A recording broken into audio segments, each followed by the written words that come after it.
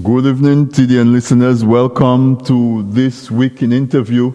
I am your host, Anthony Drago. It is Wednesday, and it is the fourth Wednesday in May, our month of appreciation, of celebration of Dominican writers. And I'm excited that tonight I have a couple of brilliant Dominican writers as well. My guest tonight on This Week in Interview is Mr. Alec Lazar. Will carry us through the first half of the show, and in the second half, Ms. Sharon Dorival is going to be in the second half of tonight's show. So welcome, listeners. If you are a regular listener, welcome back. You know I never take your listening for granted. We are so busy at this time that the fact that you choose to make me and This Week in Interview part of your weekly schedule, I am very appreciative of that. If you're a new listener, if tonight is the first time that you listen to This Week in Interview, welcome. I hope that you enjoyed the time that you spent with us. It's going to be a little bit more than an hour.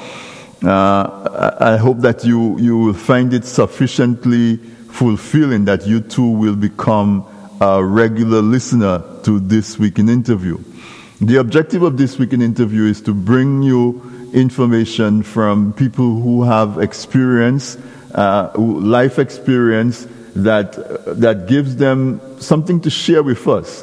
And whether because of their training, because of the things that they are interested in, or otherwise, I get the privilege and the honor to have conversations with these very accomplished individuals, and I share those conversations with you.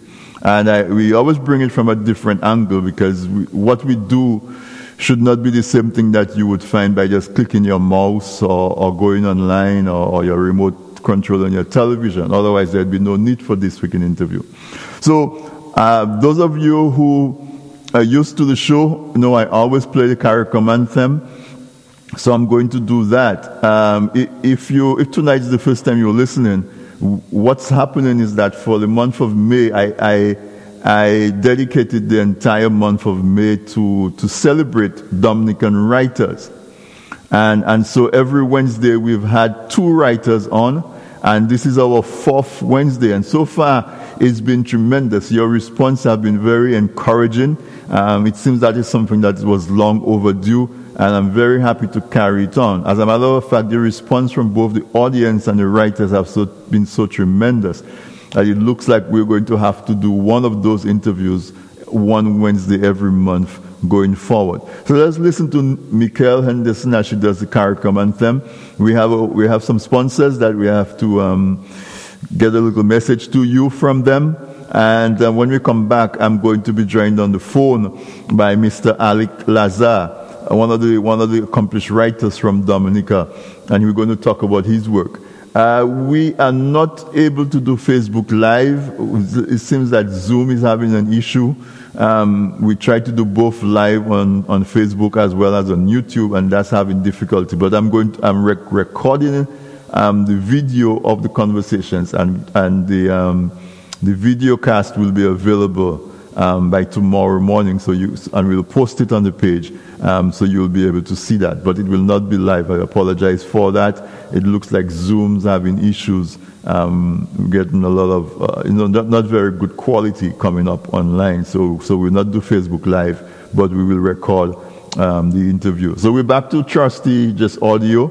It has served us well in the past. But let's do the CARICOM anthem, and as soon as we come back, we're having a conversation. First with Mr. Alec Lazar, the second half of the show with Miss Sharon Dorival. From many distant lands, our forefathers came, some seeking adventure, some bound in chains. Through battles waged and fought, through victory and pain, by test of their courage, our freedom was gained.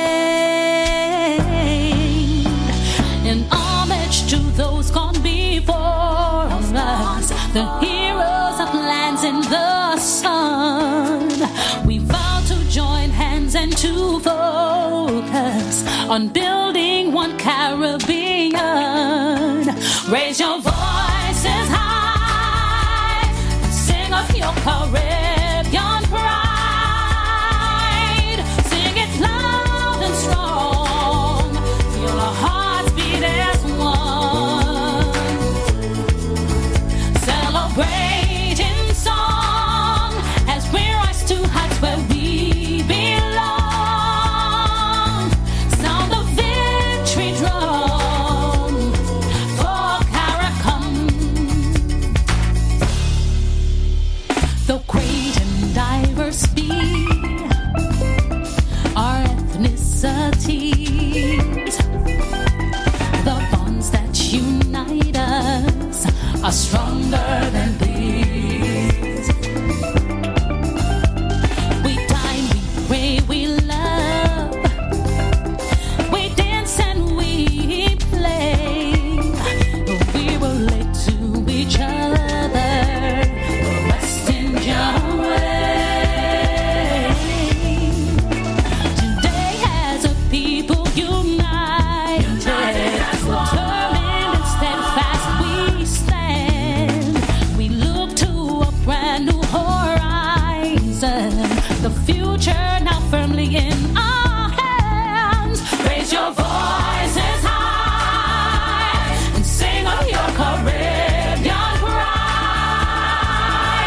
Sing it loud and strong. Feel our hearts beat as one. Celebrate in song as we rise to heights where we belong. Sound the victory drum for CARICOM. One way.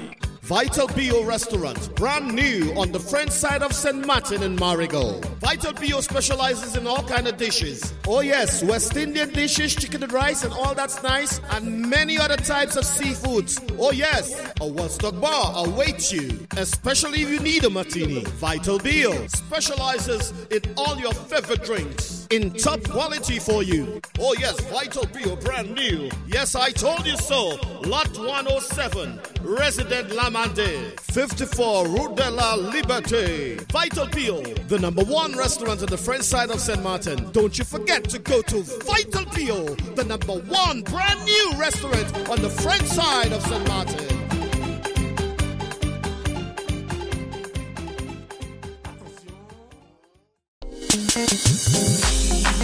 Nubian kings and queens, are you or is someone you know suffering from constant bad hair days because of hair loss or alopecia? Think there's no hope for regrowing your crown and glory? Try ProTress, organic hair products made from the finest and most holistic ingredients such as rosemary, nettle, and passion flower. ProTress hair products encourages hair growth, prevents hair breakage, and strengthens weak, fragile, or breaking afro hair. Regenerate and regrow long, thick curls, kinks, and coils with ProTress. Visit ProTressHairCare.co.uk. That's ProTressHairCare.co.uk to order your monthly supply today.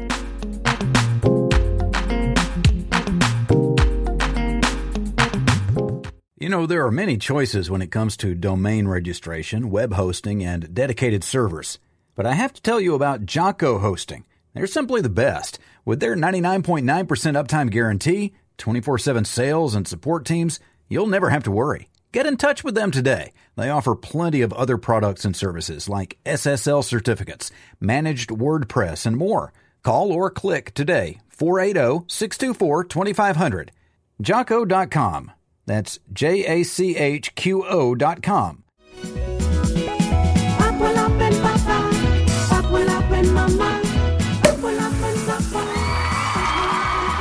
10 years, 10 years. Dominica Convent alumni of Ontario's 10th year anniversary. Yes, Dominicans and friends of Dominicans, Summer Splash 10 in Toronto is a celebration. And while we do that, let's help replace windows, ceilings, electricity at the Dominica Convent High. And hey, win a trip for two to anywhere in the Caribbean. Enjoy a delicious buffet brunch, top-line entertainment, and so much more. At the Convent High School, some classrooms still don't have windows, ceilings, or electricity. And the prep school, they need help too.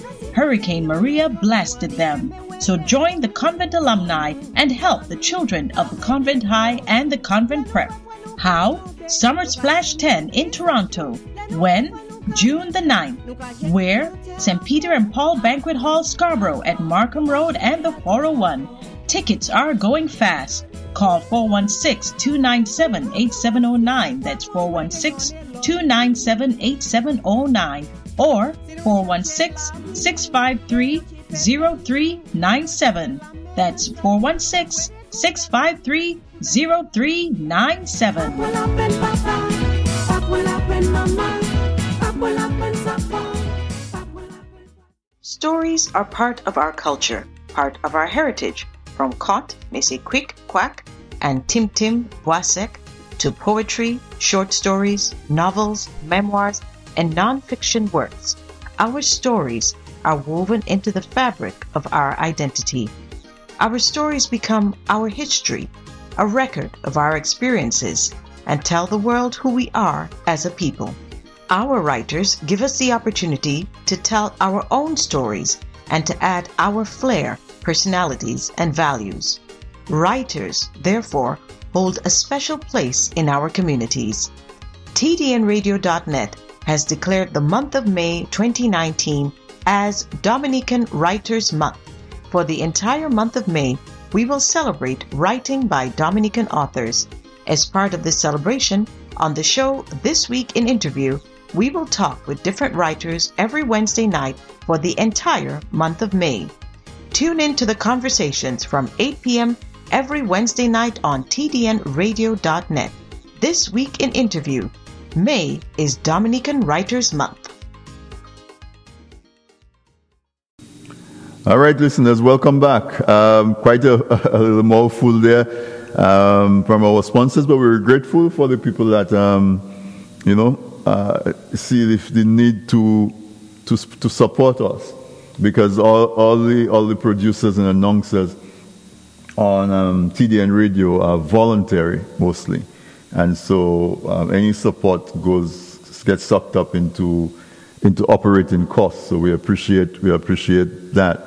But as I told you before the break, this is week number 4 in our month of celebrating Dominican writers, and tonight I am super excited that my first guest on This Week in Interview Writers Month is Mr. Alec Lazar. Mr. Lazar is an accomplished writer, but I know him in his I wouldn't say previous life, but maybe in his professional role, working in the Ministry of Finance in Dominica. As I think he was the financial secretary, but he's going to introduce himself and he will get us up to speed on that. A long-serving gentleman, upstanding civil servant, gave years of service to Dominica as a professional, and even after retirement, he did a lot of consulting work. Definitely, if we say that human resource is one of the most important resources of any nation, Mr. Lazar is right up there in terms of his experience and his professionalism. In that we hopefully the country is making use of his talent and his vast experience. But this is Dominican Writers Month, and he's published a few books. A book of poetry. He's published a full-length novel. And he recently did one focusing on the Kalinago people, and that's what brings him to the mic on TDN Radio tonight on This Week in Interview. So, Mr. Lazar, I'm going to call you Alec, if you don't mind. It's a little uncomfortable because I know full disclosure, I know Alec from way back when I was in grammar school. He was one of the best friends of my brother, and so I know he's one of the people that just looking at the way he carries himself, that group of men did inspire me to be a professional as well. So even if he didn't know that I was looking, he did have an impression on a young boy going to grammar school at the time. So it's indeed a pleasure to have you on This Week in Interview. Welcome. I want to thank you for inviting me. Certainly. Let's introduce you to the listeners. Tell them who you are, give them a little bit of background. Well, I've spent most of my life in Dominica, nearly 85 years of it, except for periods when I went out to study. 1 year in Trinidad, 1 year in the UK, and other short periods doing government's work overseas. I've worked most of my life in the public service. I took early retirement at 55 years, but I was called back for 6 years. And then I spent about 10 years doing consultancies throughout the Caribbean, from Belize in the north to Guyana in the south. So it was quite an exciting time for me, trying to assist in bringing innovations into the field of public finance and public administration. That was a very exciting time for me. But in between, I was lucky enough to have that urge to keep creating. Mm-hmm. So I kept writing stories and poems. And I was very inspired to produce, after we had the new crop of Caribbean writers coming out in the 60s and 70s, people like Selvon and Naipaul, John Hearn, Lamming, Middelholzer, they really brought a new feeling, a new spirit in Caribbean literature. Right. In the past, we were focusing all on English classics, but having a new voice, a new kind of voice, really brought a number of us into attempting to, in a sense, imitate some of what we were seeing. And I was particularly influenced by Sam Selvon in his writings. Right. That comes out in some of my short stories. So, I wish at the time you could see things in a different way to have more originality. But that was the kind of model we had. Mm-hmm. And to follow that. A lot of people thought it kind of incompatible that there I was in the middle of managing the country's public finance, but I was very much involved in writing short stories and poems. They saw it as very incompatible.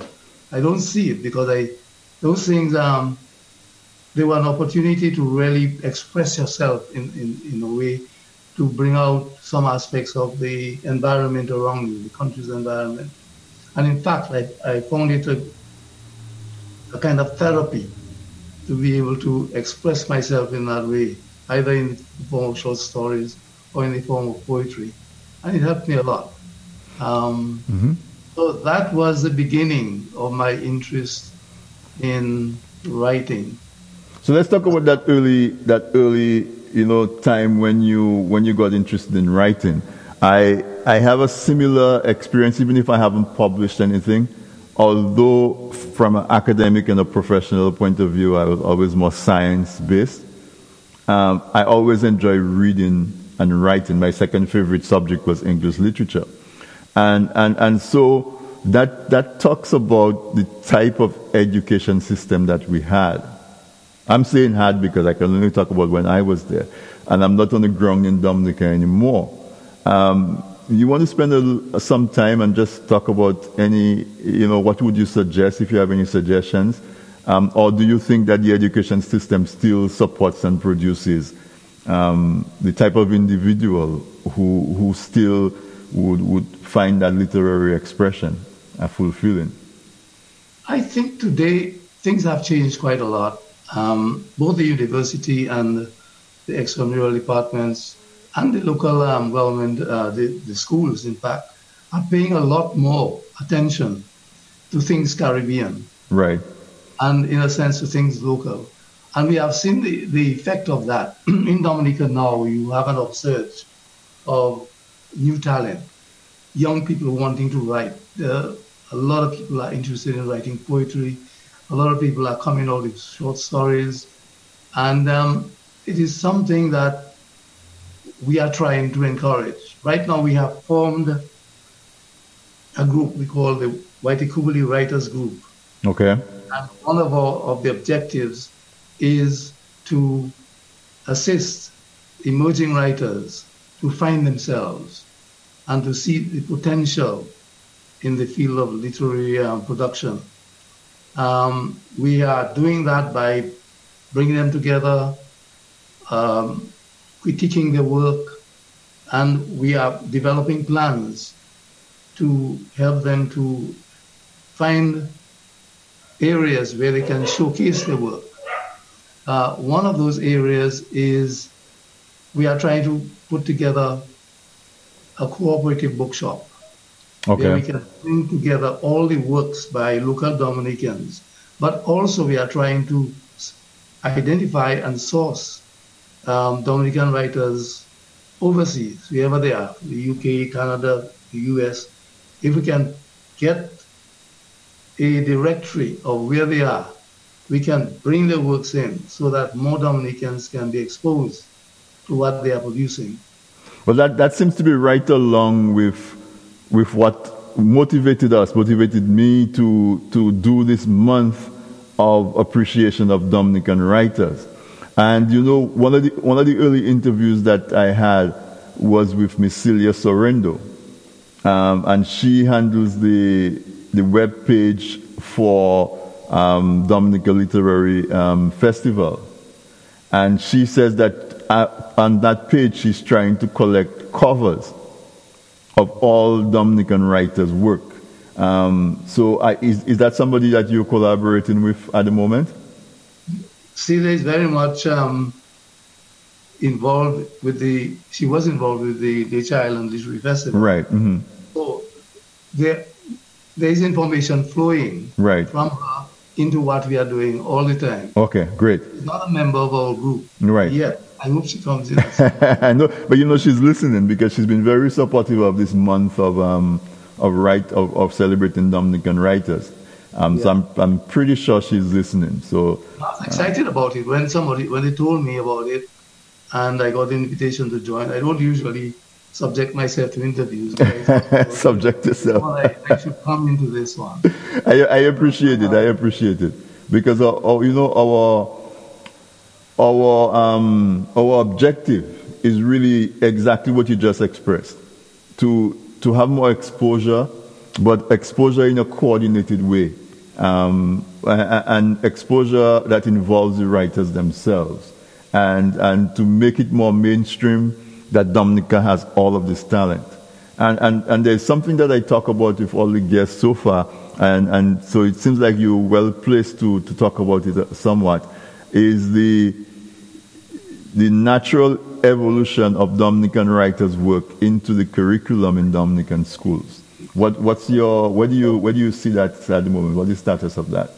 Well, there's not enough of that happening. Mm-hmm. I know one or two books written by Dominicans have found themselves in the school curriculum, mostly primary schools, and to some extent the secondary schools. Right.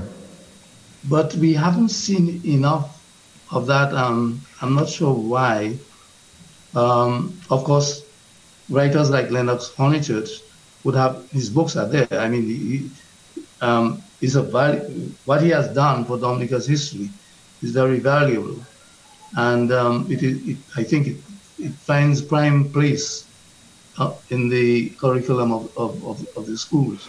Because when I went to school, without cutting, when I went to grammar school, I started grammar school in 1978, And we did Lennox Sunday Church book, history books came in, I think, in third form, because we were doing the people who came 1, 2, and 3, and then Lennox Sunday Church books came and replaced those books, the people who came.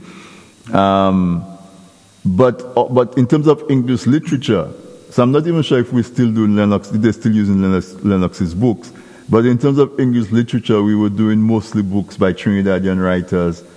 I think we did a little bit of St. Lucia, and there's this guy from St. Lucia. Is it Lamin? No, Lamin is Trinidadian. Walcott. We did a little bit of that, but we did a lot of Shakespeare, a lot of Thomas Hardy, and the Caribbean books we did was like Talk of the Tamarind, which was poems, and some short stories from Trinidad. So it would be nice to see some of the non-fiction or some of the fiction work working its way into the English literature curriculum in the school. Maybe start at the CXC level and filter it down into the island. So it's a challenge for the organization that you belong to and the other writers, but that is where I think we need to head with our work. No, this is precisely what we are trying to do. It fits within our objectives that we would like to get more knowledge about Dominica's writing. This month, at our last meeting, we discussed getting together an anthology of Dominica's writings. Right. Going back, to people like Jean Rees, Felicia Onofre,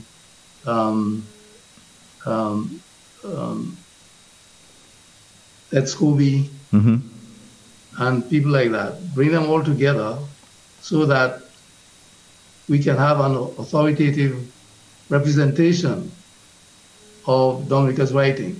But alongside that, we are also trying to get together writings by some of the younger emerging writers. Right. To also have a volume of that. So there'll be, in a sense, 2 volumes, one of contemporary writing, and one of more classical kind of writing. I like that idea because what it does, it creates a formality around the work, that is necessary. And I think in Dominica, we don't pay enough of attention to that aspect of our culture and our heritage. Even like I translate it even into like Dominican cuisine. We have good food in Dominica, but we don't have a defined, well-recorded and established Dominican cuisine that, the same way that maybe Trinidad has or Jamaica has and maybe Barbados to some extent. So on the literary scene, I'm not much of a cook, but on the literary scene, I think we can we can have that as an objective, I think. Well, our cuisine is there. It's just not promoted. Exactly. It's not formally, If you know where to find it, it's there. Right, but that's it, if you know where to find it. So, yeah. So, just like our work, our literary works are there, if you know where to find it, And this is what the bookshop, the cooperative bookshop, will do. Right. Bring together all the writings in a place. It will be a home, in a sense. Right. Dominica's writers, wherever they are. And I hope some of your listeners overseas who may be writers or who know of writers will help us to bring them together because there's very little knowledge of what people are doing overseas. After people like Raglan Revere died and so on, we lost touch with what was happening on the literary scene in the diaspora. Right. I'll use that word, it's so abused, but anyway. It's an opportunity for us to bring all of this to the attention of our people, the attention of our educationists, to the schools, to the colleges, and so on. I hope we can get this off very quickly. Yeah, and CDN Radio, we stand by ready to provide the media as much as we can to promote it. Because as part of no country develops without the development of the arts. So let's talk about your work. What was the first work that you published? Well, the first piece of work I did was a volume of short stories called Carib and Other Stories. That came out in 1996, but these stories were written over a period of time. From the time when I was a member of the Albany Literature Club, we were publishing a magazine. Okay. So the stories were published in the magazine. And they were written, it's a departure from what we used to do before, copying Dickens and Thackeray and that was kind of writers. Right, okay. And being influenced more by what was happening in the Caribbean. Right. And the kind of expressions that we were seeing coming from the new Caribbean writers. So that was the first volume that I... What's the name of that one? Hold it up so people can see. Karim and Other Stories. Hold it up to the camera so they can see. Oh, yeah. It's, I don't know if you can see it. Yeah. It was done here. Yeah. This one was done right here in Dominica. Okay. It was printed by the Chronicle. By the Chronicle. Okay. Sure. And the copies are still available. All right. Now, just take us through the progression of your work. Mm-hmm. The other, having gone through that kind of experience, being, as it were, coming out of my readings of the new Caribbean writers, I began to come across a lot of information on the runaway slaves, bits and pieces here and there, and that kind of stirred some interest in my mind, you see, because I got some information from Father Kuzmans before he died. I got some from notes prepared by Loftus Roberts, and I got a lot of other stuff, pieces here and there, from texts written by various people. But what I was reading contrasted very much to what I had been seeing in official history by Thomas Atwood, for instance. The vision that you had of the runaway slaves was completely different to what I was finding in reading some notes that I found. One, for instance, there's an Anglican parson, Reverend Peters, in the 1700s, wrote 2 tracts that were very sympathetic to the slaves, and in fact, it kind of brought a new perspective on what their existence was like. And I asked myself, but wait a minute, if we have to depend on official history, we'll have a very twisted version of what the experience of these runaways were. Right. So I began to change my perspective, began to look at things from the point of view of the runaways themselves. I said, okay, let me see if I can structure something that would bring out that new vision of what they were. Because after all, the official history painted them like vagabonds. They were brigands. We have that thing called Negmaon. Negmaon was a derogatory term. Yeah. They were thieves. They were killers, ruthless killers. They didn't see them as men who fought for their own independence as dignified human beings. Right. They didn't see them in that light at all. And I began to work towards picking up as much information as I could. And I spent about 5 years picking up little bits and pieces, putting them together in notes. And then I decided to use those notes to write a novel. And I wrote Pharcel. Pharcel, yeah. Pharcel is in fact fiction, but it is based on history, on authentic history, but history from the perspective of the slaves themselves. Very important work, yeah. I began to look at their condition, not from the planter's point of view, not from the official's point of view, but from the point of view of the runaways themselves. Right. And I thought that was very important to do. It came out pretty well. When I first brought out the book, it sold very well. People were very pleased with it. I got very good responses. It has very good review. I read some of the review on Amazon. Very detailed and very admiring review. Is that the book you plan to read? You're going to read a passage from? I would read a bit from it. When it came out, when it first came out, it was extensively reviewed by the Jamaica Observer. I was very pleased with that. Okay, yeah, right. Read Jamaica Observer. Unfortunately, I didn't have an outlet in Jamaica, so I couldn't have profited by that. Right. But the coverage was extremely well done. That's good. Yeah. The other book I did following the same impetus. I found that the history that we were being fed on the Caribs, we call them Caribs, showed them as, again, in a very poor light. They were branded as cannibals and all kinds of things. And that came out of the greed of the early adventurers in these islands. Right.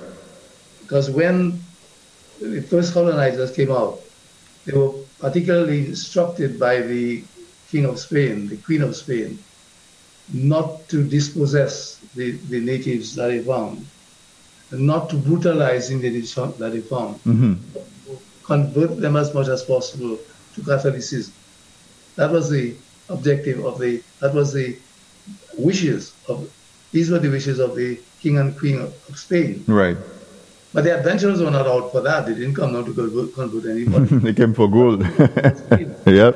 For gold. They were Right. for land. And they brought out this story that the natives that they found were man-eaters. And that gave them justification to get rid of them as much as possible. To brutalize them, yes. Brutalize them. Yeah. So part of what I've done in this book is to revise that kind of history. And show them not in the light that they were being painted, but as a very civilized, very gentle group of people who fought for their own rights, but in themselves, they were very hospitable. In fact, the early visitors to all these islands were welcomed by the various tribes, the Kalinago, the Taino, the Siboney, all of them.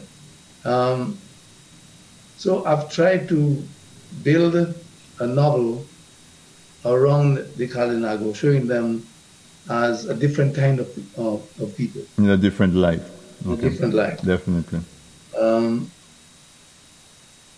As far as Farcel is concerned,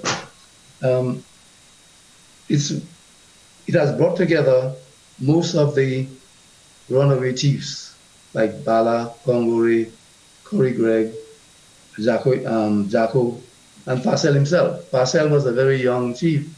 He was different in the sense that he was very clever. That's why I made him the hero of that story. Okay. A character like Bala, for instance, was a warrior. He was brutal, but Farcel had some cunning, and he was able to use diplomacy with the British to get what he wanted. But in the end, since they couldn't use him in the way that they wanted, they sought to destroy him. But he still found his way out. Right. He was able to escape their vengeance. I'm not sure if I can give you very much in detail. What I can do is to just read a bit of it to give you a sense of what this story is about. Yeah, go ahead. Sure.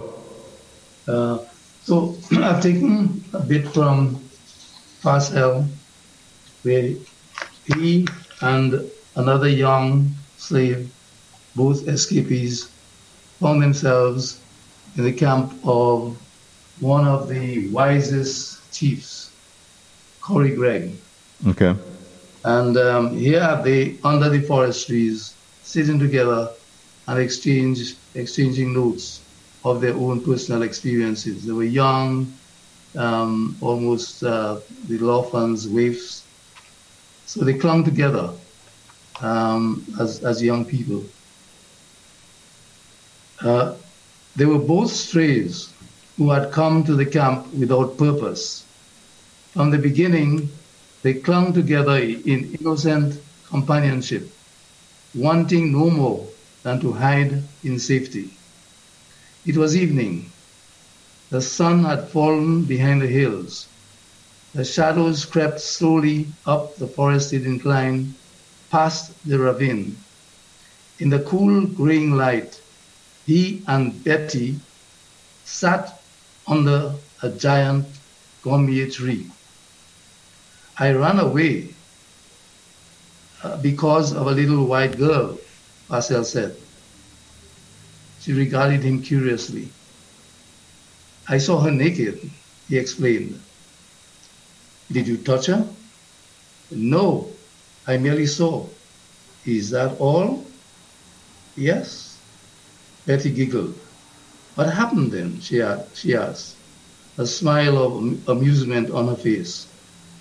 He showed her his back, with the gray scars still peeling around the edges. She let her fingers run down one of them, a soft, tender touch. You got that only for seeing? She asked. Her eyes turned to him doubtfully. Well, the little girl touched me, he said, smiling, with a downward glance. She giggled again, uncontrollably. Then why did you run? The mistress touched me too. I was afraid this time they would hang me. She touched you there? Yes. She cast her eyes down shyly. The white lady did it to you? She asked wonderingly. He nodded, smiling. She frowned, looking downcast. And you let her? He shrugged. She lowered her eyes, a bemused expression on her face. They remained in silence as if they had come to the end of their thoughts. Why did you run? He asked her after several moments. There was a startled look on her face. Then she turned away from him. They did it to me too, she said softly. They? Yes, the overseer and all his friends. She paused briefly and then lifted her eyes to him. Day after day, night after night. He stiffened all over. He saw the pain in her eyes. His jaw clenched with a sudden rage. After a while, his anger cooled, and he reached out to touch her hand. She drew it from him quickly, rose, and walked away. He remained sitting on the damping ground, still shaken by her revelation, and the dark and the mosquitoes drove him to the shelter of his little hut. Wow, that's so vivid and so poignant, you know. That's very good writing. I mean, you don't need me to tell you that because you got the reviews that you have gotten, but very impressive, Alec. And you said that book came out in what year? What year did it come out? It came out in 2006. 2006. And listeners, that book is available on Amazon.com. As a matter of fact, all of Alec's work is available on Amazon.com. Just go to Amazon.com and look for Alec Lazar, and you will find his work. There, I encourage you to become familiar with the writings of our people, but not only become familiar with it, but support them by purchasing the work. You just heard the quality of writing. Take us right back into the history and into the times of our forebears. So buy the work. I always encourage you, give it out as gifts to your children, your grandchildren. Take it with you when you go on vacation. It's very good summer reading. Take it with you to work. After you have had your lunch, sit down and read a chapter at a time. We have to consume what we produce, and that will encourage and engender a really a population, a community that appreciates that part of it. So Alec, very, very well done.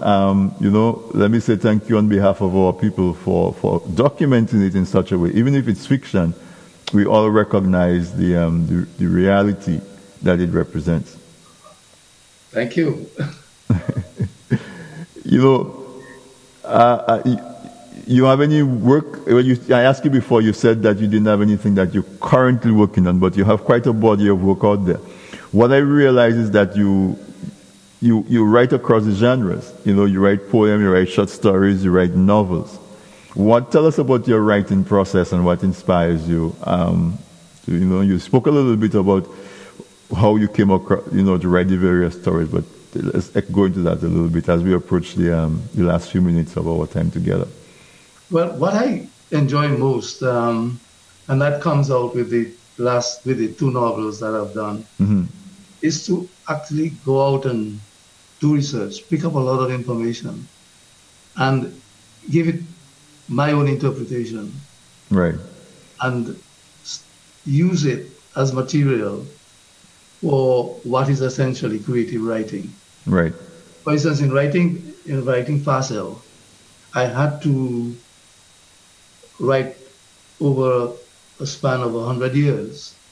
The runaway slaves actually held out in the middle of the forest for about 100 years. Wow. And there were several of the chiefs spanning that whole period of time. Now, in writing about that kind of history, you have to, when you have to do it in the form of a novel, mm-hmm. you have to find a way. The characters are so important, so interesting. Unless you want to write a huge, voluminous book, you've got to find a way to bring all of these characters together. Even if in reality, some of them may not have known each other or spoken to each other, but you can't lose them. You want to bring them in. Right. And so I had to take some liberties with time. Right. Probably even place. Have certain events coinciding at one spot where in fact historically they may not have. Right. But you can't apologize too much for that. When you write a novel like that, you have to make it interesting, you have to make it coherent, so you take liberties with some of the actual historical data. So in a sense, Bala may not have known Facile, but they had to meet somehow because their characters are so different, and it makes good plotting to bring them together, make them interact. Right. So that was one of the things that I had to be playing around with.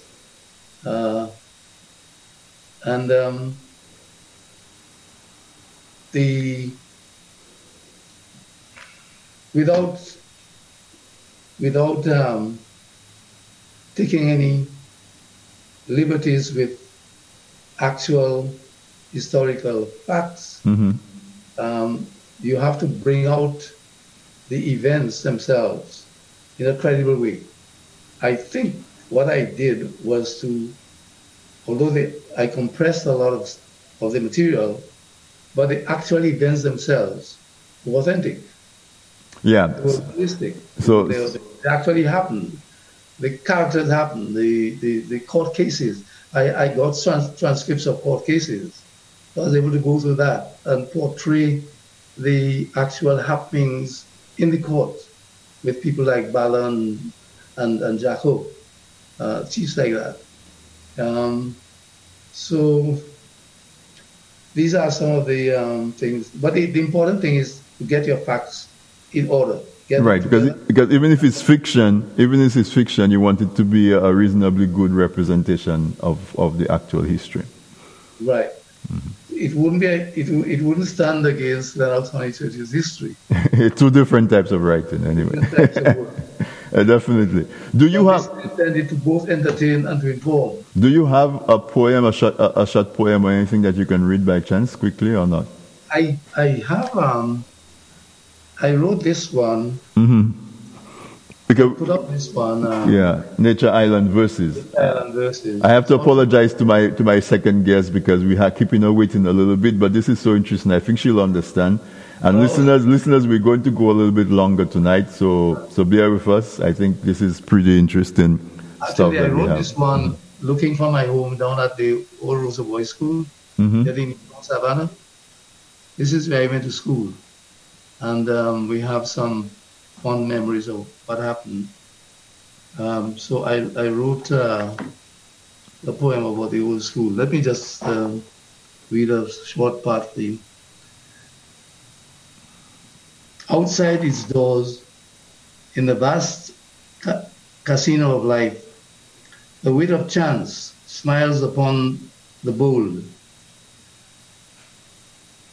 and the subtle.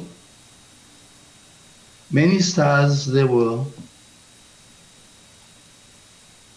that shone brightly, fleetly, and like streaking comets, consummated their finale in brief, blazing glory.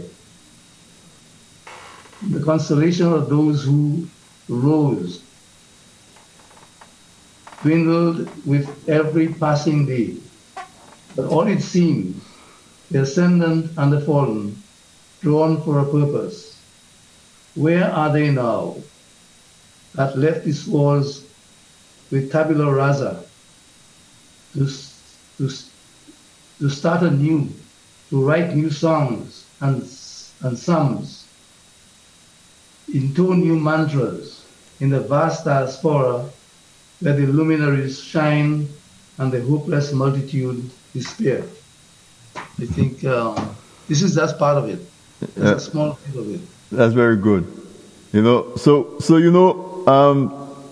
With the amount of work that you've done, and even with that, where you talk about you able to collapse 100 years of research into one book, that certainly there's only so much treatment we can do with it in within an hour. So I want to say thank you so much. I really appreciate you taking the time to come and introduce yourself to my audience. I'm getting a lot of feedback. People are enjoying it. As I said before, going forward, I'm going to do one literary episode every month. So this weekend interview happens every Wednesday. So I'm certainly going to invite you back for one of those full hour periods. And I hope you will come. But I look forward to that. And I want to say thank you so much. Before I let you give your final word, let me remind listeners that they can find your work on Amazon.com.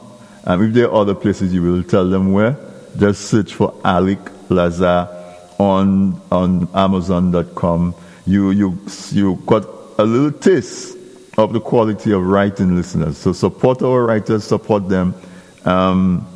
We certainly appreciate what you're doing in keeping the literary art form alive and vibrant in Dominica. Okay, thank you very much. I must say what you are doing has already come to the attention of the Waitikubuli Writers Group. People are excited about it, and many people are looking forward at some time to be on your show. One or two of them have already come in. Right. And I think you have one or two more to showcase. So it's an important thing that you are doing, and it fits in very well with what we are trying to do right here in Dominica. And thank you very much. Thank you very much, Alec. And I wish you continued good speed. As I told you before, you look almost the same as when I used to come by and spend time by the house. So it was on that level, it's extremely pleasant connecting with you again. And let's stay in touch. Let's see if we can pursue this common goal together. Oh, absolutely. Okay. All right. Then. Good night. All right. Thanks. Night. All right. Bye-bye. So listeners, there you had it. My first guest on This Week in Interview. Tonight, Mr. Ali Claza, before I even bring her on, I want to apologize to my next guest, because I kept her waiting a little bit, but I think she understands. My Sharon Dorival. You can find also, she's very prolific, very accomplished writer on Amazon.com as well. So I'm going to take a quick musical break, and when we come back, I'm going to be joined by Miss Sharon Dorival, and we're going to. It's just started. This is just half of it. I'm so excited about this month of speaking with writers who are honing their craft and sharing their ideas with us. So let's listen to the Signal Band, Made in Dominica, very appropriate, I would say, and I'll be right back.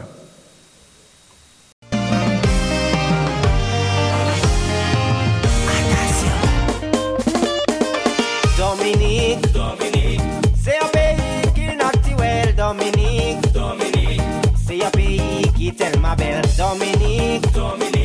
Nouvel produit qui naturel, Dominique. Produit naturel qui est tellement belle. Ça c'est coltier Dominique. Tout ça c'est coltier Dominique. Fini c'est libre coltier Dominique. Écoutez, bagaille kop paye, chapeau paye, produit coco yo yo. Tout ça te fait à Dominique. Hey Mayoc, Fawin Mayoc, Dolo Maou Mama. Tout ça te fait à Dominique. Ole wo mama ning nang na o. Ala dadi, ala dadai. Ole wo mama ning nang na o. Dominique, c'est un pays qui colte well, Dominique. Ta ale internet even nouvelle là, Dominique. Nous fait produit qui colte well, Dominique. Produit colte well qui tellement belle. Il en te voiture il en belle.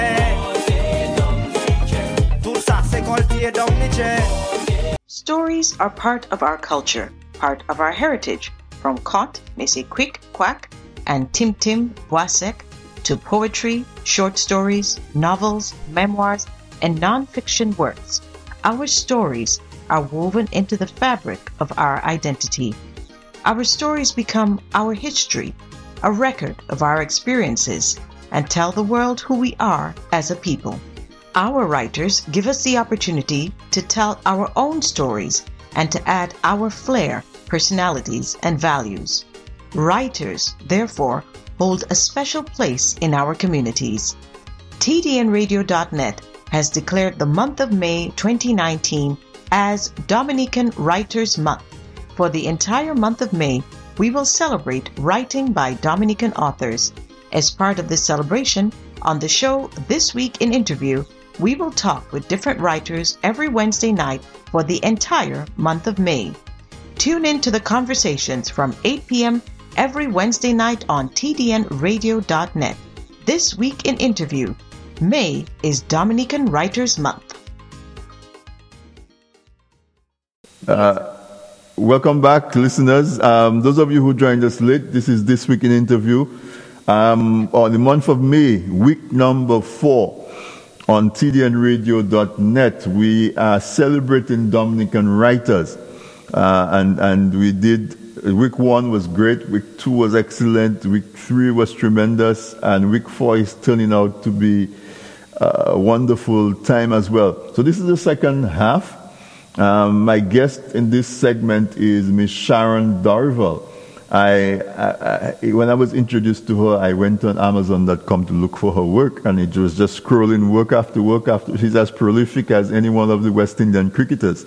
Viv Richards or Brian Lara or whoever is the latest prolific batsman on the West Indies team. She seemed like she's very good at what she does and all these ideas in her head, and she just puts them out and shares them with the world. So join me in giving a very warm welcome to Miss Sharon Darival. Sharon, welcome to This Week in Interview. I'm delighted that you were able to join us. Thank you for having me, Anthony. Sure, it is a pleasure. And as I said, normally I wanted to have you on like 20 minutes ago, but I hope you don't mind. And I appreciate you for making yourself available and for waiting. So let me let you introduce yourself to the audience, who you are, what you do, and so on. Okay. First and foremost, my name is Sharon Darival, and I was born in Dominica. That is the Commonwealth of Dominica. I was raised in Coliho. Mm-hmm. From 1980 to 99, I left Dominica, and I'm here in Canada, Western Canada to be exact. I'm a healthcare aide by trade, and writing is my hobby. I have 3 beautiful children and married to my husband, who is encouraging me to follow my crazy writing dream. If you want to say that. Your crazy writing dream, you say that. We're going to learn all about your crazy writing dream tonight. So you live in Canada, you said? Yes, I do. And you work in the healthcare field? Yes. Right. But when I look at your writing, you have children's work, you have some work that's health-related, you have motivational, inspirational work. So tell me about your writing process. What really inspires you to want to write and to share your work with the world? Formally, I write for therapy. I've been through a lot, growing up in Dominica. And I write for therapy also to inspire and to shock others. I definitely want to motivate the younger ones because I spend a lot of time with younger people. Mm-hmm. And my main focus is to get them involved in the arts so they're not doing all negative stuff. I want to hear their input on stories. I was used to having skits, having Derek Wellcott and all these people on radio. Listen, I love that. And I want to see more Dominicans in focus, in hopefully on the international wave. I write most for my children also, for schools right now. Like my last book, Longer Joe Takes on the Bully, is actually being used as a behavior modification program in Dominica, the school where I raised up, Collier Primary School, thanks to Miss Catherine George. I like to hear that. You say that your book, one of the book that you just wrote, one of the works you just produced called Longer Takes on a Bully. Longer Joe. Is being used in Dominica right now in a behavior modification program. Yes. Let's talk about that so much. Go into a little bit of detail. Give the audience a feel for what's in that book. Is it short stories? What is it? It's just one short story. Well, actually, the book is a series, mm-hmm. and I focus on this. The main character is this tall guy, Long Gally. That's what they used to call me when I was growing up. He was a very athletic guy, and he has a very big heart. Mm-hmm. He helps all the kids. When he was coming out from, back in the days, we had our chores at school. We had to actually clean up the boards, clean the desk, sweep the floor. Everybody was designated one day of the week. We have to do that. Mm-hmm. So on this specific day, Longer Joe, it was Longer the Stone, to clean the chalkboard and wash the desk and the floors. On coming out of that school, he sees there's a whole round of people, little children, surrounding Kervin, who is the other guy in this story. Mm-hmm. And this guy, Chupier, is holding him by the collar. In growing up in Dominica, fights are real. If you, like Kervin complained, he went and tell Mr. McPherson what happened, that Chupier is the one that punctured his tire. So Chupier wasn't having it. He was going to give him a pounding. And here comes the savior, Mr. Longer Joe. Longa Joe ended up taking the fight for little Kervin, because Kervin was way younger than Triple Mm-hmm. And that's where Longa Joe come into that fight. The other book was Longa Joe, You Bring On the Monkey in Me. And this was the first one, which gave a little introduction to life in Collio as it is. As one reader told me, it's like, whoa, real Caribbean drama. Like, when you read it, you can see how it is to live in the Caribbean. And these two books have sold really well. And Longa Joe is available at Jay's Bookstore and a lot of online stores. So your books are available. Some of your books are available in Dominica in the bookstore. Yeah, at Jay's Bookstore. Okay. Thank you, Mr. Jay's. Yeah, Jay's Bookstore has been around, and he supports a lot of social civic programs. So sure. Yes. In this book also, I have also put some pictures of Dominica and questions that will engage the readers, especially the young primary schoolers.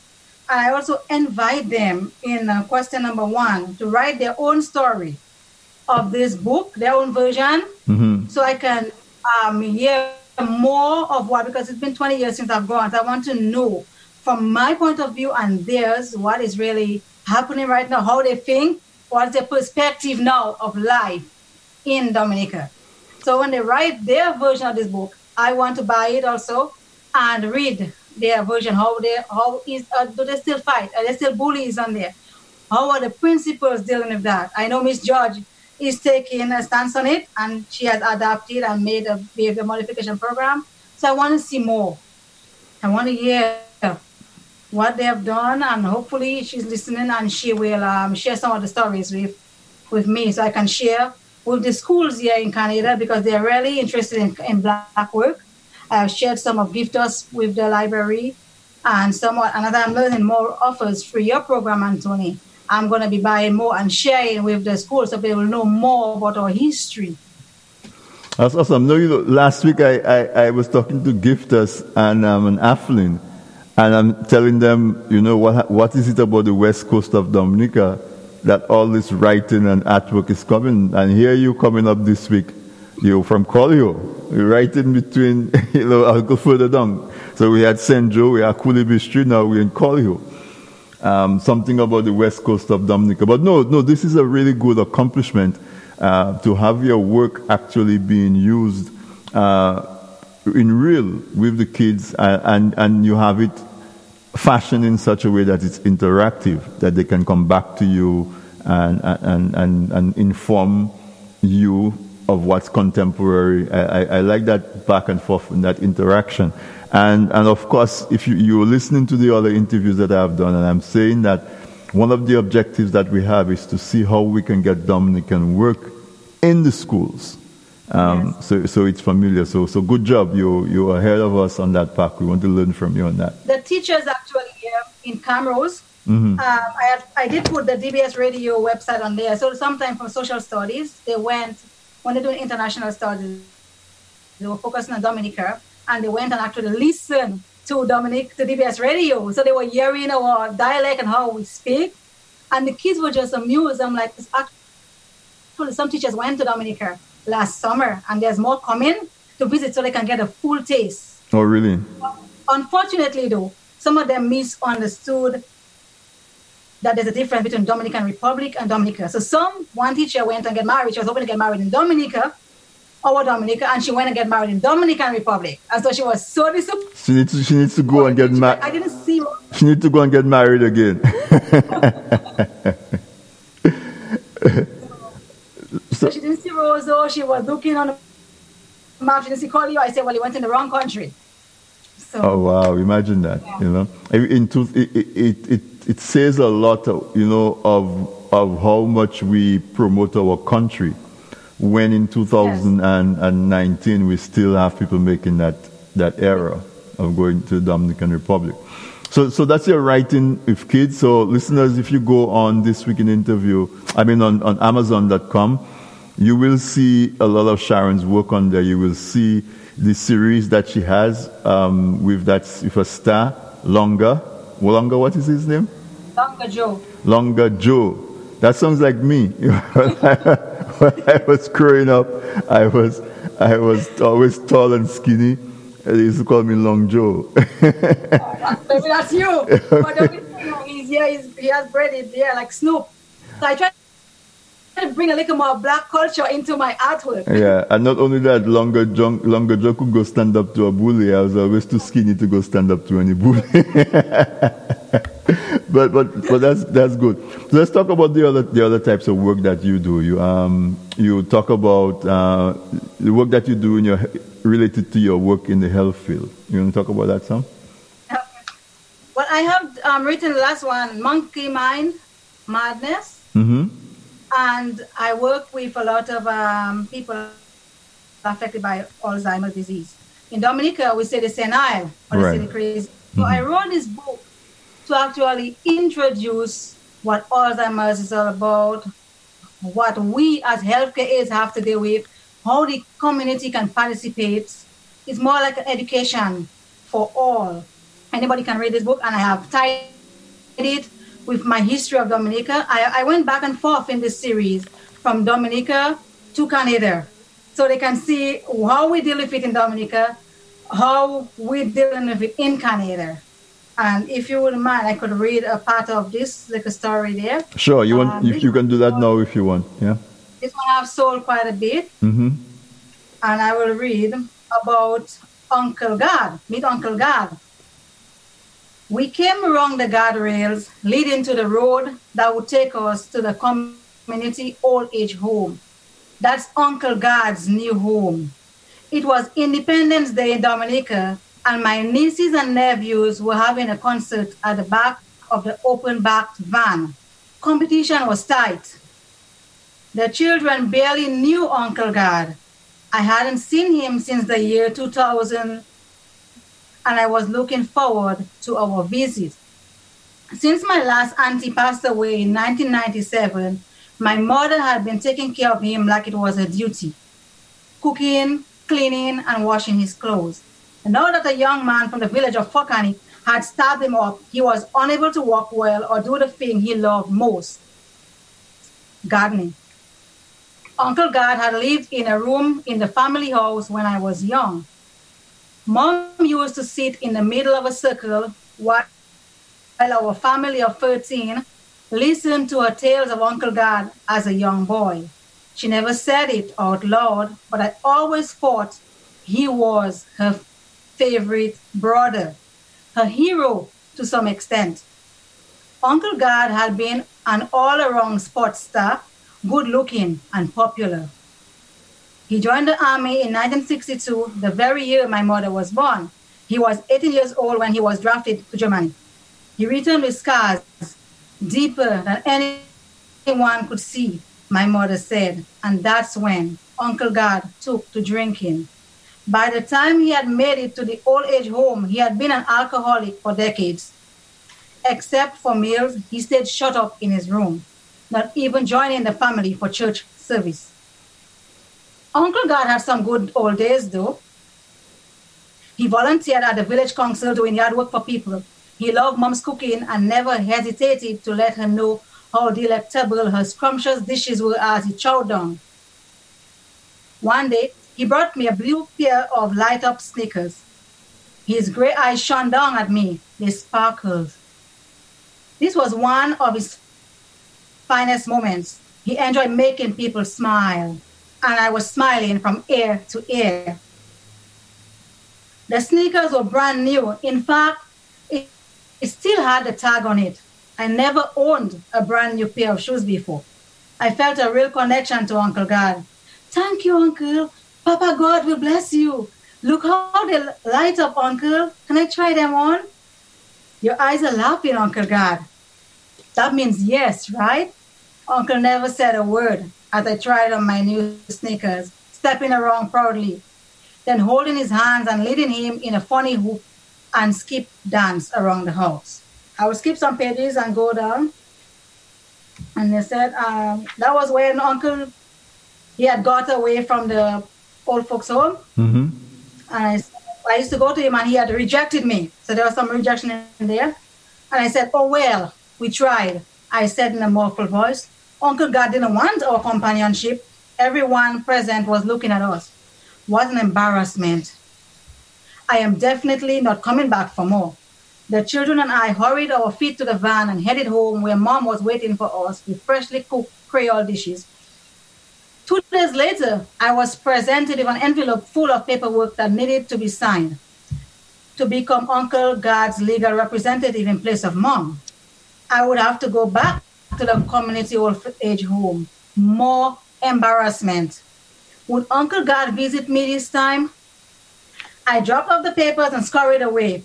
I was halfway down the pathway when I heard someone whistling. I looked up and our eyes met again for the first time in donkey years.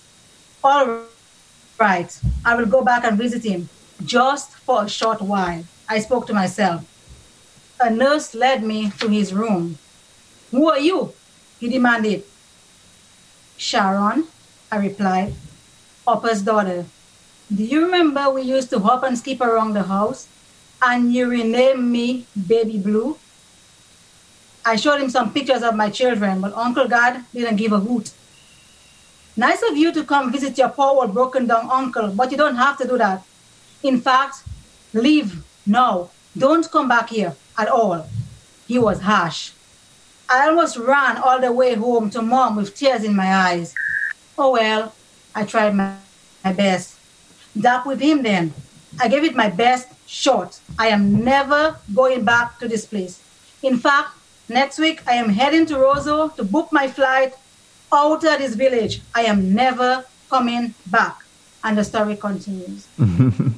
Yeah, the struggle with our folks when they start to have Alzheimer's is real. It's as tough on the patients as it is on the people around them who feel rejected, who feel they should know them, and that sort of thing. I had the guest on two Wednesdays ago, Catherine Dorset. Did you hear that? Did you hear that interview? I missed this one. She has a book that she wrote called "Will You Remember Me Tomorrow?" Will you remember? And it's about it's about Alzheimer's as well.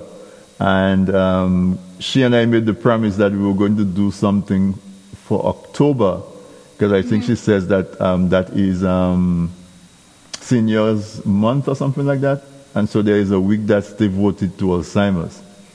So probably when I get the details, you might join us to do something special for that period. Okay, so what else? What other work do you have? You do some inspirational and motivational work as well, from what I saw. Let's go into that. I have some poetry, and this one is close to Catherine Dorset, and it is titled "What Will We Remember?" And this one is a collection of poems commemorated to those affected by Alzheimer's or their health care, the people taking care of them. And this book will take you either for a different timeline, or it can take you to the future also. Depends on how you read the poems. And I'll read one just to show you. And this one is titled, "We Sat by the Sea." Back then, when I was young, I used to sit with my grandmother by the bay. And she always had these colorful Creole dresses, but she never told me much about my history. I was wondered why she would talk patois, but she never told me exactly where she's from. So we sat by the sea, by the bay. We sat by the sea at the close of the day, watching the children play. We sat by the sea, by the bay. We sat by the sea, by the doorway of the sky, watching the vulture fly. We sat by the sea, my darling, listening to the hissing, to the whispering of the sea, listening to the waves' tales of the snatching into hell. Over 100 million blacks lining the track out of Africa. We sat by the sea, waiting for the day the ship will carry us back to our ancestors. Sat and wait for the date. It was not for us to calculate. We lived on the affinity with the bones that line the track. all the way to Africa. Yes, we remembered the saline-packed ships, the brutality of the whips sitting in our sheet, and the sharks eating human flesh dumped overboard. Cheap human cargo straight to America. We sat by the sea, by the bay. We sat by the sea at the close of the day, watching the children play. No matter the sharks in the water looking out for blood, no matter the vulture's eyes on its head looking out for dead meat, there are other dead who live free at the bottom of the sea. Over 100 million blacks lining the track, stealing us away from Africa. We sat by the sea, by the bay. We sat by the sea, my darling, at the doorway of the sky, letting our spirits fly. Wow. So you imagine that's what your grandmother was sitting at the bay, looking out. But she wouldn't tell me the history. So I try to go into her mind and see what she's thinking as I see the waves and I see the ships. So that's awesome. So what is your latest work that you either just released or you're working on that you just released? Let's talk about your latest work. The latest work I just released, that was actually this year, 2019, with X3. It's called Tricks on the Mind. And I know there's a lot of young people, we have dreams. Sometimes we don't get to touch them. And this series, it's to encourage them to dream. I'll read the back. As it said, have you had a dream lately? Traditionally, dreams served as a platform that connected us with our loved ones. If we understood what our dreams meant, we had the power to respond to the messages we received in them. It was important to take note of what was going on in the dream. The meaning of the dream lied in the actions of the dreamer and any other characters. Or a dream's nothing more than figments of our imagination, and should they be discarded as such. We would like to hear your interpretation of this dream in this book. Please read on and leave a comment, and you can leave it on the Amazon site. And as I say, Martha's Dream is a collection of dreams shared by a young woman from Collie Hope. Her grandma was the dream expert in the village, and now that she has passed, who is going to explain these dreams to Martha? Martha dreams funny dreams, wet dreams, scary dreams, risky dreams, dramatic dreams, life-changing dreams, and even lucid dreams. Are they just reality being relieved? Or are they secret codes to her inner being or warnings for the future? Please read on to find out. Good. And as you know, Anthony, back then, we always go to our grandparents. Mom, I dreamed this. What does it mean? Right. So that's where this series came in. Dreams, and that's great. Now, also when we started the our conversation, you said, "In pursuit of my crazy writing dream." So I want you to talk some about your vision as a writer. You know, your goal when you sit to write.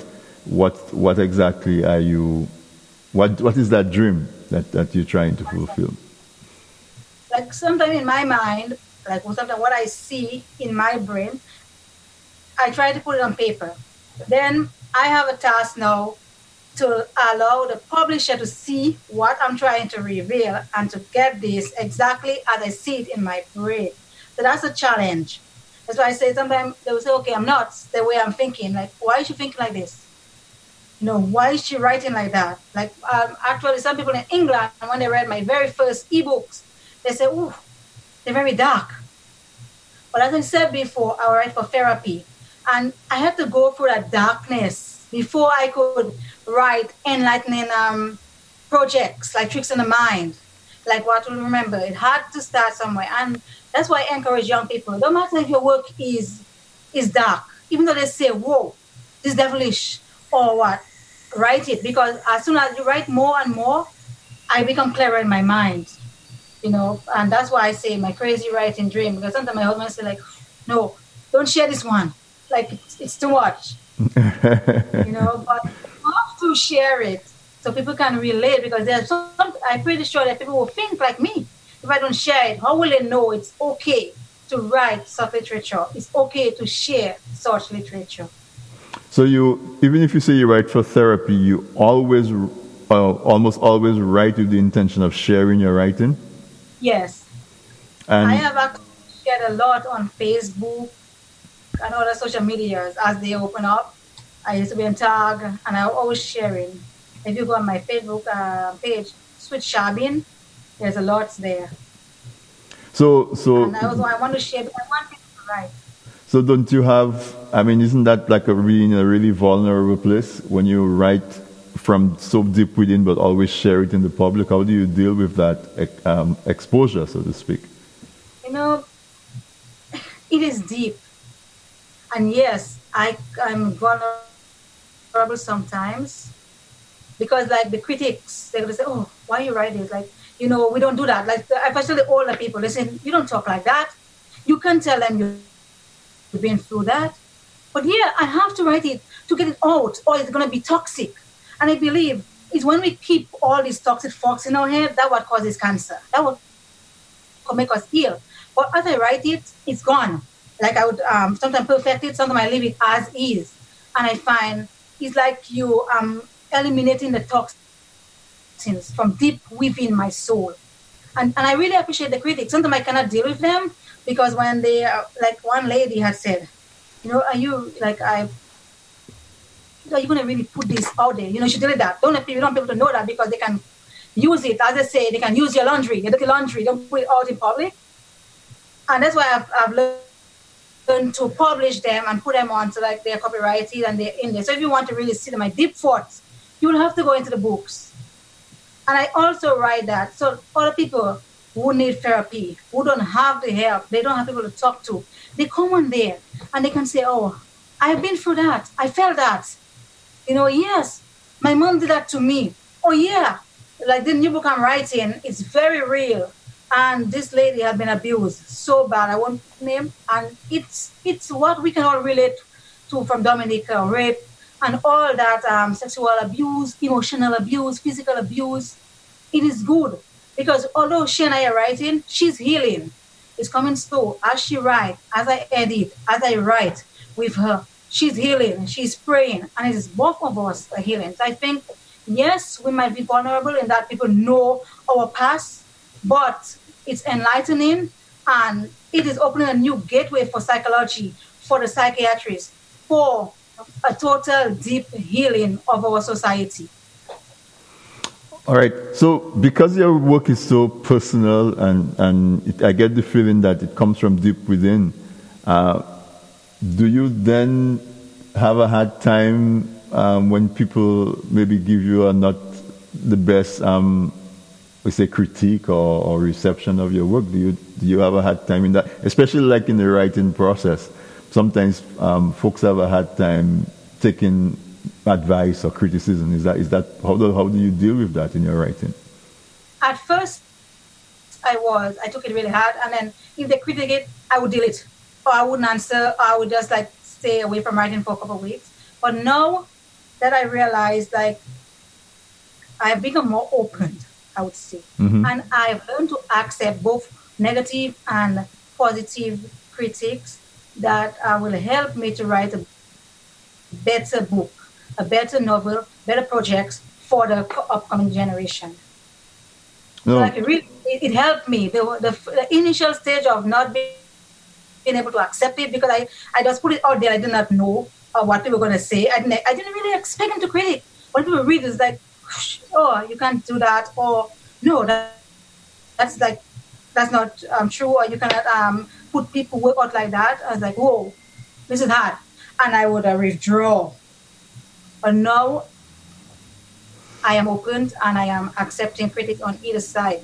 Now into radio, actually you're my first radio interview, so I don't know what the critics are saying on it. Trust me, they're loving it. I'm getting some pretty good comments. So I know it's like asking a mother to choose her favorite child, but as you look back on the amount of work that you've done, is there one or two that stands out as your maybe favorite might not be the word, but when you were done with it, it felt the most fulfilling to finally have that one out? What will I think I like the Storm, Kenny, and that was also based in the Caribbean, and I've touched a few Caribbean islands like St. Lucia, Barbados, going back and forth, and it's about bullying too. And this one was a tale about having no consideration for others, and I have had a TV interview on that one here in Camrose, and it was actually a part of the series helping those in need with your writing, a disaster relief charity campaign, and it was written for the anti-bullying challenge in Camrose, Alberta. They still use it, and I think that's my favorite. Maybe not. Do you have any excerpt of it that you would read really quick or not really? Yeah, I could read from this one.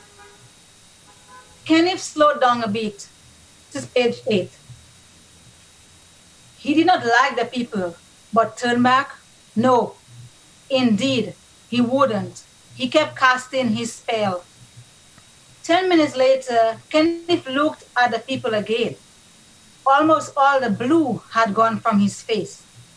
Rising from the horizon, waved black, angry-looking clouds. The occasional gust of wind had become fierce. The sea that had been so calm a while before was being flurried. A slight boom spat out of his mouth. His little face had no more scowl, but it turned gray with anger. He detested the people now. Boom! Boom! Boom! Rolled the thunder, getting louder and louder. Flash! Across the black clouds ran the lightning, more terrible than any Kenneth had ever done. Crack! Boom! Crash! A terrific peal of thunder sounded right under him. Kenneth stood, still petrified, but with determination. Wildly, he looked around for people, but there were none. Along that lonely beach, not even a seagull could have been found. And now the tear rained. Swish, swish, swish. Driven hard by the wind, it beat upon the beach and splashed with an uncanny hissing into the coast. That is entitled The Storm. The Storm, Kenneth. Okay, awesome. All right, so our time is here. I really enjoyed our conversation. You shared quite a range of your work, very good work, and very prolific work. You mentioned that you're working on a project with another, in tandem with another lady. You're writing some work. Is there any other project that you're working on at the moment? Because you don't look like a person who will be working on one thing at a time. No. Actually, I'm working on a few more. I want to finish the series for Tricks in the Mind. Mm-hmm. I have to finish Monkey Mind Madness series, so book 2 is almost ready. And actually, I got a good deal from Ex Libri, and they said because my work has the potential to be an award winner, and I would like to send that in for them before Memorial Day. Memorial Day is this weekend. They sent it to me late, but I had already finished part 2, but I didn't send it in yet because my illustrators, I have to depend on them. I wait on them. I don't draw my work. Mm-hmm. So I use Tricks in the Mind. I use a 15-year-old. Big up to the teenagers.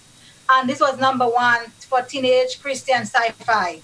Wow. We made it for this year. And then Long Roger Tex and the Bully was an African illustrator named Andrew Oval Jackson. So you can look him up. He's done some great illustration. And I'm looking for some of Dominican illustrators. I want to pick them up. I want to take them up with me as I rise. I want to pull them. As you say, when you meet the ladder, you send it down. You don't keep it up there. You send it down for other people to climb.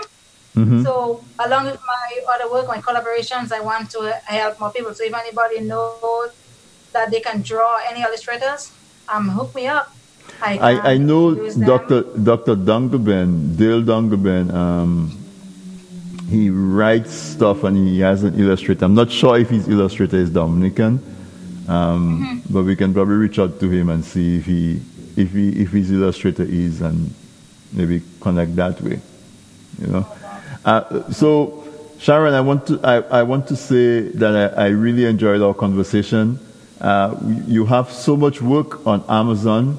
I'm looking here is Logger Joe Takes on the Bully, Tricks of the Mind, The Storm that you just read from, Logger Joe, You Bring Out the Monkey in Me, Obedience in a Me First World, A Monkey Mind Madness, What Will We Remember, Navigate Our Youth, and so on and so on. So I want to say... I want to speak quickly on that. This one is a collaboration from Sisters with Ink. And we are just working on other projects to help motivate our youth. We did one, Queens of Ink. I didn't participate in that one. I was too busy. But any sisters who have ink, who can write, this is a group for everyone. They also have Men in Ink and Children of Ink. So if anybody listening out there and they want to be part of that, that's a very good organization. And most of our work are being used in schools around the world, America. I think she's in California. Most of them are being used there. That's great. That's great to know. Certainly. And as I said, we're going forward every month. One Wednesday every month, we're going to feature a writer. So definitely I can see you coming back more than once with the wide body of work that you have. But I think this tonight was a really good introduction. And I really want to thank you for the work that you've done, for what you share with the world. And I want to wish you a very long career, continuing to be that prolific writer, sharing your thoughts, your creativity, and on all the gifts that you share with us in the world. I want to thank you for that. And I want to thank you so much for spending the time with me tonight on This Week in Interview. I would like to say thank you to my grade 4 teacher, Mrs. Afinia Ravare. She's the one who gave me the pencil, or rather the pen and paper when we started 4-H Club, and because I used to doodle, and she gave that to me and told me to take the minutes. And if it wasn't for her, probably I wouldn't be writing right now. So thank you, big up, God bless. No, that's great. And that's what came out from last week with Giftas and Catherine. They both had stories of, just an incident or something that they participated in, and that just blossomed into what is now, such a talent. So all the folks out there, as you deal with young people and not so young people, you never know who you're inspiring to be creative. So actually, not to cut you off, go ahead. My work, my boss, they actually have invited me, and I'm working on it. They use my work to help the residents who have like speech impairments and stuff. Right now, when I do like readings to help them with poetry, because they said the poetry they can add music to it, so that when they talk, because they're impaired, they can like go. And it helps them to get the words out. They can hear it. So that's also a big thing I'm working. Since that we are in healthcare, and I hope in all the healthcare facilities could use my work to do the same thing to help those who need therapy. I admire your energy and your enthusiasm. So I wish you all the best. And I'm inviting you back. We already have 2 people booked for June, so maybe July. I'm inviting you back to come on and let's talk a little bit more, because there's so much that you have to share. Difficult to cram it in 40 minutes. But 40 minutes. Yeah. I know the Christian world, they're looking for something from me, and which Obedience in the Me First World is Christian, and this is Christian Faith Publishing. They would like to have some of my work done. So if there's any Christian writers out there, I know Nicole Georges, you can link them up because they want some good Christian work, and that is Christian Faith Publishing. I have sent some for them, but it wasn't quite what they were looking for, because as my work, I interrupt different projects, different stuff into it. But I'll be working with them in the near future to write some. So, but I know Nicole Judge is good at that, as I can see it with her last project. And if you know anyone, you just share the news. They look in Christian Faith Publishing. They want some Christian work. They want to share the love of Christ. Christian Publishing. Anyone, okay. And you know, Christian Faith Publishing. And of course, you know that Nicole Judge does work on our sister station, life101.net. Redemption Road Season 1 is making the rounds of replay, and Redemption Road Season 2 is about to start. I'm waiting for that. I just bought my Season 1 and I enjoy it. My whole family listen and we love it. I was so excited. I was telling Nicole, hey, I cannot get Season 2. She's just laughing. She's like, it's not out yet. I guess I'm over enthusiastic there. Yeah, but Season 2 is coming. So once again, Sharon, thank you. Have a good night, and I wish you all the best and continued energy and enthusiasm with your writing. Thank you so much, Mr. Drago. I appreciate it being on here. All right, and I look forward to the next time that you're on This Week in Interview. Have a great Memorial Day weekend once you've submitted that work that you say you want to do. All right. Thank you so much, Sharon. Good night. Well, listeners, there you have it. Another tremendous, conversation. I am so fortunate in this role as the host of This Week in Interview. I get to speak to these people who have accomplished so much and who do so much. I love sharing the conversations with you, but I really enjoy having the conversations myself. I had two tremendous guests tonight. Mr. Alec Laza, all his novels. You can call them docu-novels if you want to call them that way, because it's based on reality, his poetry.